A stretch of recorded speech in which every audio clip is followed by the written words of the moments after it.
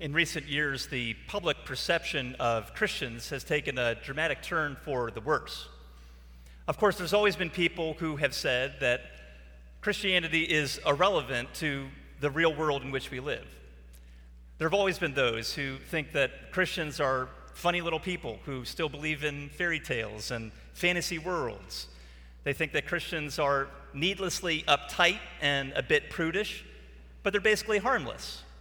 So you don't even need to merely tolerate Christians, you can simply ignore them because Christians are irrelevant. But in more recent years, at least within certain pockets, it seems that the perception of Christians has turned more negative.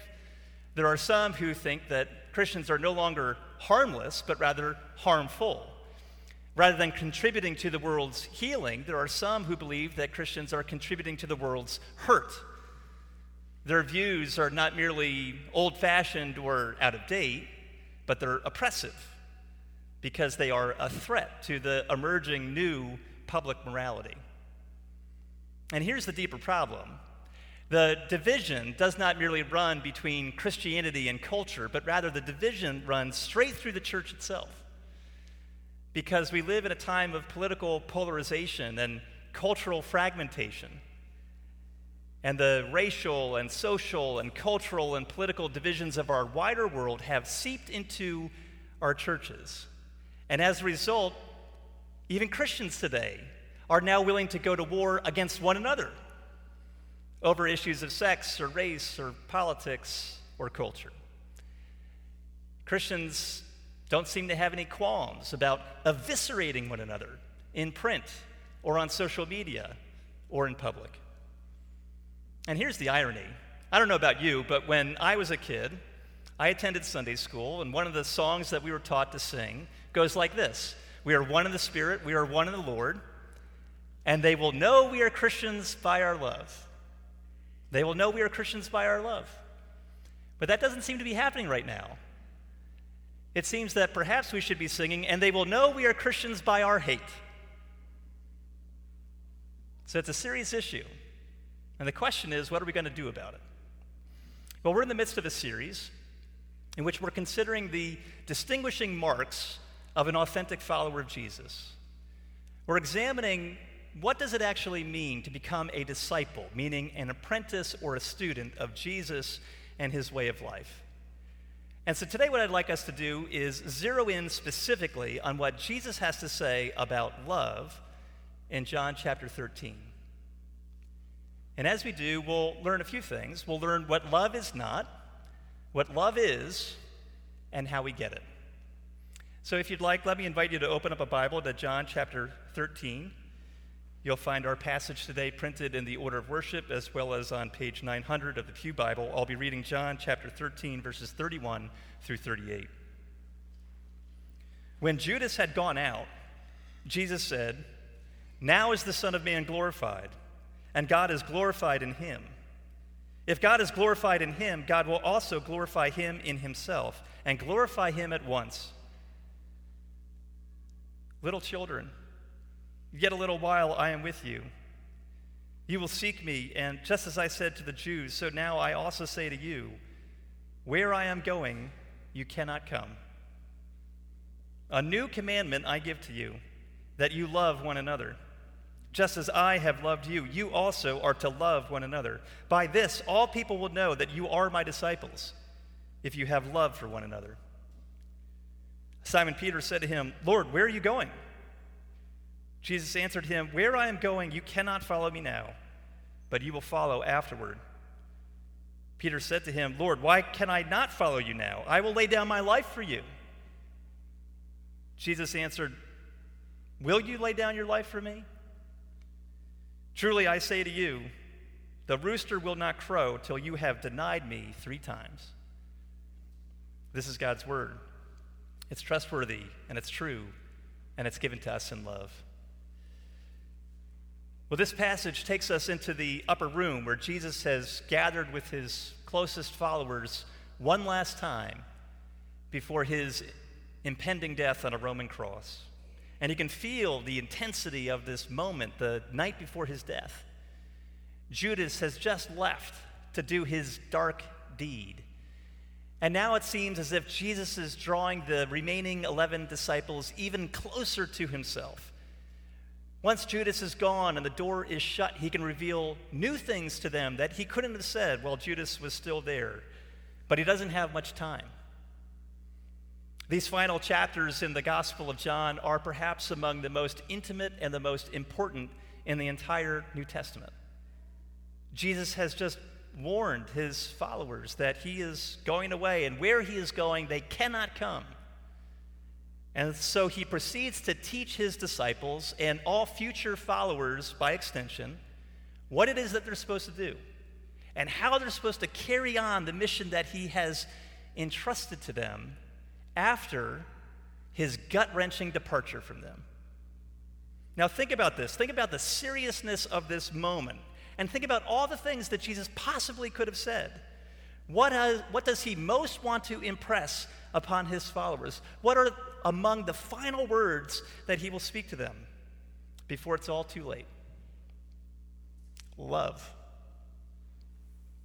A new commandment I give to you, that you love one another. Just as I have loved you, you also are to love one another. By this, all people will know that you are my disciples, if you have love for one another.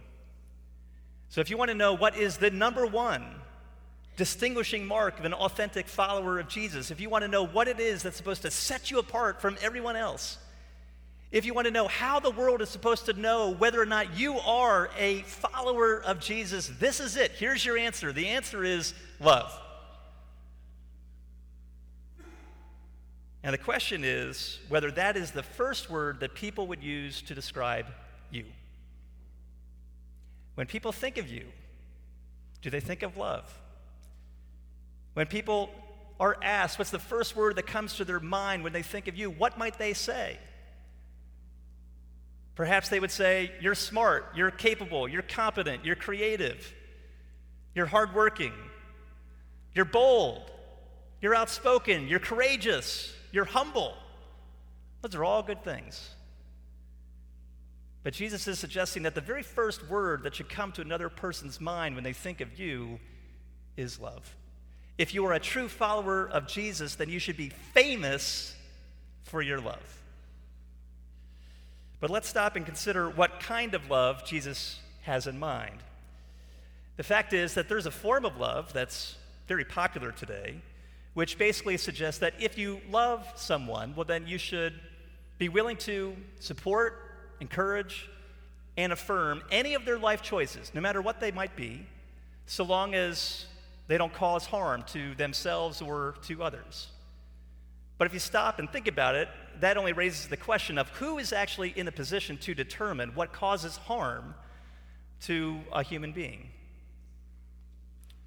On the surface, though, this sounds reasonable.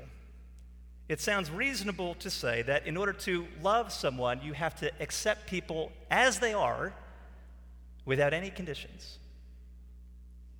But that's not actually how God loves us.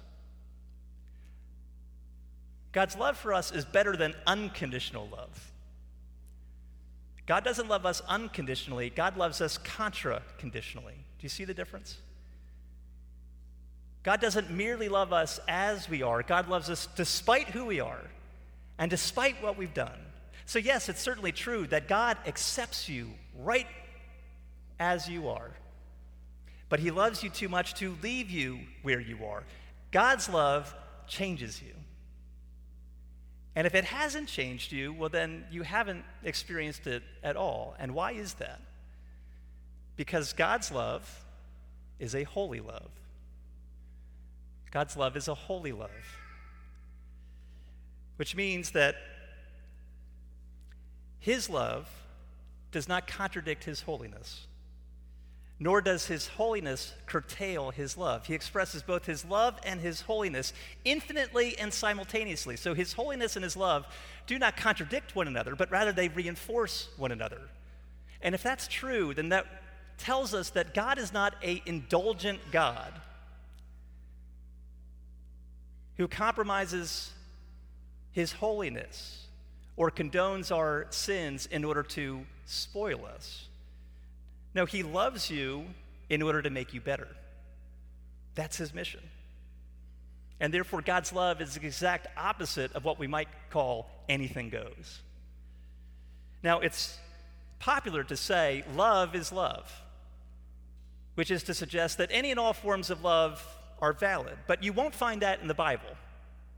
The Bible doesn't say love is love. No, the Bible says God is love, which means that the holy God defines what love is and how it is to be expressed. So if love is not holy, it's not love, not by God's standard. But if that is what love is not, we need to go on to consider what love is. So let's drill a little deeper and consider what Jesus means by this command to love. Now, the thing that's very odd about this whole passage is that Jesus says he's giving us a new commandment. But how is this new? What is so new about this new commandment? It's not as if Jesus is suggesting that this is something that they've never heard of before. Of course they have. The Old Testament was not lacking in love. Leviticus chapter 19 is the place where God commands the Israelites, love your neighbor as yourself. And that's the exact same chapter where earlier God tells his people, you must be holy as the Lord your God is holy. So what's so new about this new commandment? Well, there's three things that are new about it. The source of this love, the object of this love, and the effect of this love. So let's consider each of those in turns. First, let's consider the source. Jesus says, a new commandment I give to you, that you love one another. Just as I have loved you, so you also must love one another. Now, commentators will tell you that the word as can be used in the Greek to express both comparison as well as cause. Both comparison as well as cause. So in other words, you could translate that sentence to say, not simply, love one another in the same way as I have loved you. That would be comparison. But rather, you could translate it as saying, love one another from the same love with which I have already loved you. That's cause. We're not merely called to love in the same way as Jesus, but we're called to love from the same love, from the very same love with which he has already loved us. You see, God loves you first. His love not only precedes, but it enables all of your loving. Jesus offers you a well of love, and he tells us to keep on loving one another from that source. Keep loving one another out of the well of my love for you. And if that's true, then the only way to love others rightly is by continually drawing more and more and more from that well. So your first priority as a follower of Jesus is to let Jesus love you. You have to take his love deep into your heart and into your life until it becomes experientially real to you. You have to immerse yourself in it, soak yourself in it, because that is the spring out of which all your love for others will flow. So the first thing that is new about this commandment is he's telling us to love one another from the same source of love which he has provided. But the second thing that is new about this commandment is the object of our love. Our love is meant to be empowered by Jesus' love, and it is meant to be directed specifically towards fellow followers of Jesus. Now, Jesus, of course, is not suggesting that we should love our fellow Christians exclusively. He's not saying you should love fellow Christians to the exclusion of all others. We know that that can't be the case, because Jesus is the one that reiterated that command from Leviticus 19. Love your neighbor as yourself. And he told the parable of the Good Samaritan in order to illustrate that your neighbor includes anyone in need. And he even went so far as to say that you should not only love your neighbor, but you should love your enemy. So love must know no bounds. But here he is commanding us to love our fellow followers of Jesus in a special way. And I wonder whether you have taken those words to heart. Is that true of your own life? John Calvin once said that you can't have God as your father if you don't have the church as your mother. In other words, if you're a true follower of Jesus, you will demonstrate a special love for God's church, for God's people. And if someone were to examine your life, is that the conclusion that they would come to? That you harbor a deep, abiding love for fellow followers of Jesus. You see, this is where this command touches down. This is what makes it earthy. Dostoevsky once said that everybody wants to love humanity in general. Everybody says, oh yes, I love human beings, but it's very, very hard to love human beings in particular. And so I want you to stop and look down the pew. Look one way, look the other. Literally, go ahead and do it. Look a couple rows above and a couple rows behind you. When Jesus says, this is how the world will know who are my true followers, it is going to be because of these people that you're loving. It's not the people that look like you, that talk like you, that dress like you, that run in the same social circles as you. This is it. He's calling us to show deep, practical love, loyalty, and affection to this group of people. That is the object of this command. And then that brings us to this third point, which is the third thing that is new about this commandment is the effect that it will have on others. This love is the primary way in which the watching world will know who the true disciples of Jesus are. This is it. This is the ultimate distinguishing mark of an authentic disciple. And if you stop and think about it, there's something somewhat astonishing about this. Because this very command underscores the stunning humility of Jesus. You might think that if Jesus were going to say, this is how the world will know who are my true followers, it is because of their love for God or their devotion to me. But Jesus doesn't make it about himself. He makes it about us. This is how the world will know who are my true followers. It is your love for one another. That's how you put your discipleship into practice. And why might that be the case? Well, I think it's because Jesus gathers to himself people from all conceivable backgrounds and walks and stations of life. And when Christians love one another in tangible, practical ways, despite all the differences that might exist among us, and despite all the reasons that we might have to hate one another, it's nothing short of a miracle. It's nothing short of a miracle, and that is what will cause the world to stand up and notice. And without a doubt, this is what the world needs right now.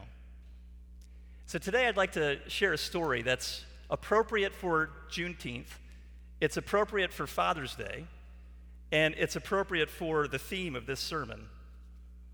There is a photograph of a black man named Tony Geddes in the same frame with a white state trooper named Jarrett Doty. And at first glance, if you were to look at this photograph, you would think that this is yet another viral photo of a police encounter, of a traffic stop gone bad that we just can't bear to even look at anymore. Because Tony, the black man, is slouching in the passenger seat of a vehicle. His eyes are firmly closed shut, and he seems to be wincing in pain. And it looks as if his right arm is being pinned to the door of the vehicle. And then this white state trooper is leaning into the window on the passenger side of the vehicle. His head is down, and he is clutching Tony's right arm. And when you look at that photograph, you can't stop but wonder what exactly is going on, and how did these two men end up in this position? Well, this photograph was taken on March 28th.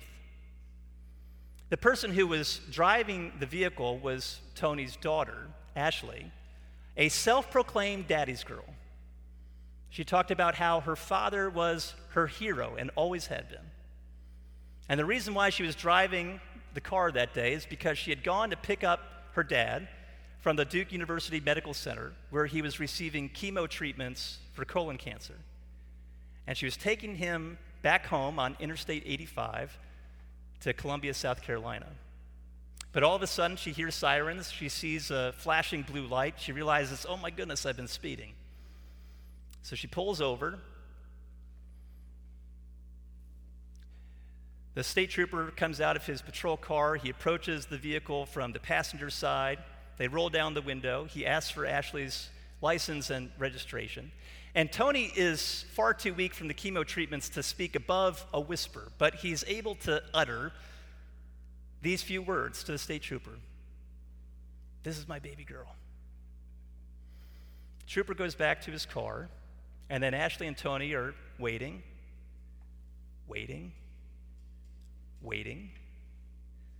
wondering what on earth is taking this trooper so long.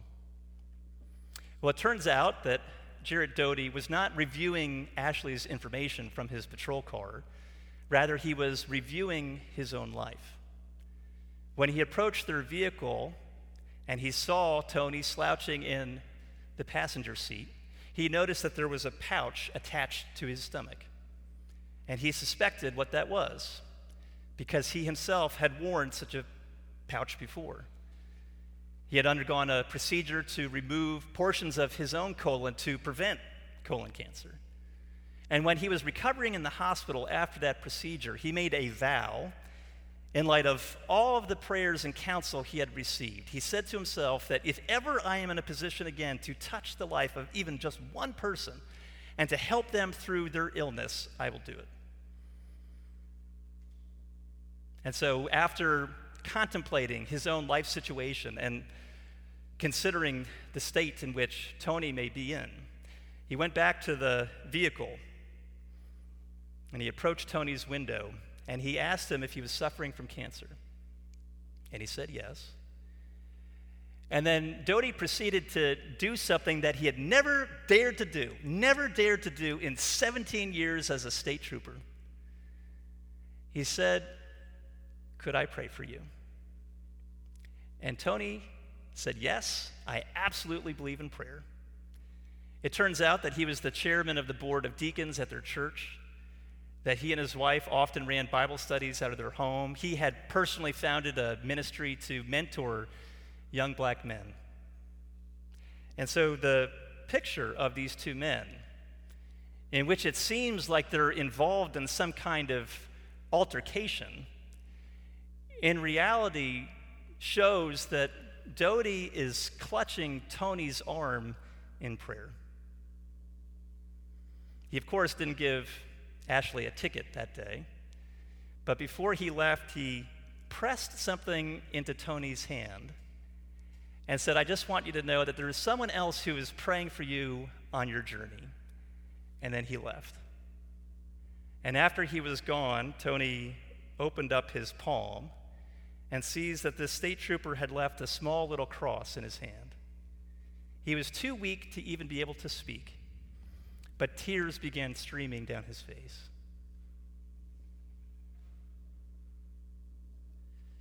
"By this, all people will know that you are my disciples if you have love for one another. By this, all people will know you are my disciples if you have love for one another." Is this not what we need? So the question is, how do we learn to love one another in the ways that Jesus calls us to?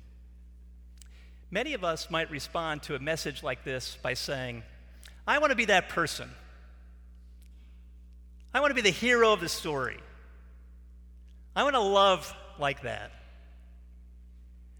But the episode involving Peter that immediately follows this new commandment reminds us of the weakness of even the strongest Christian.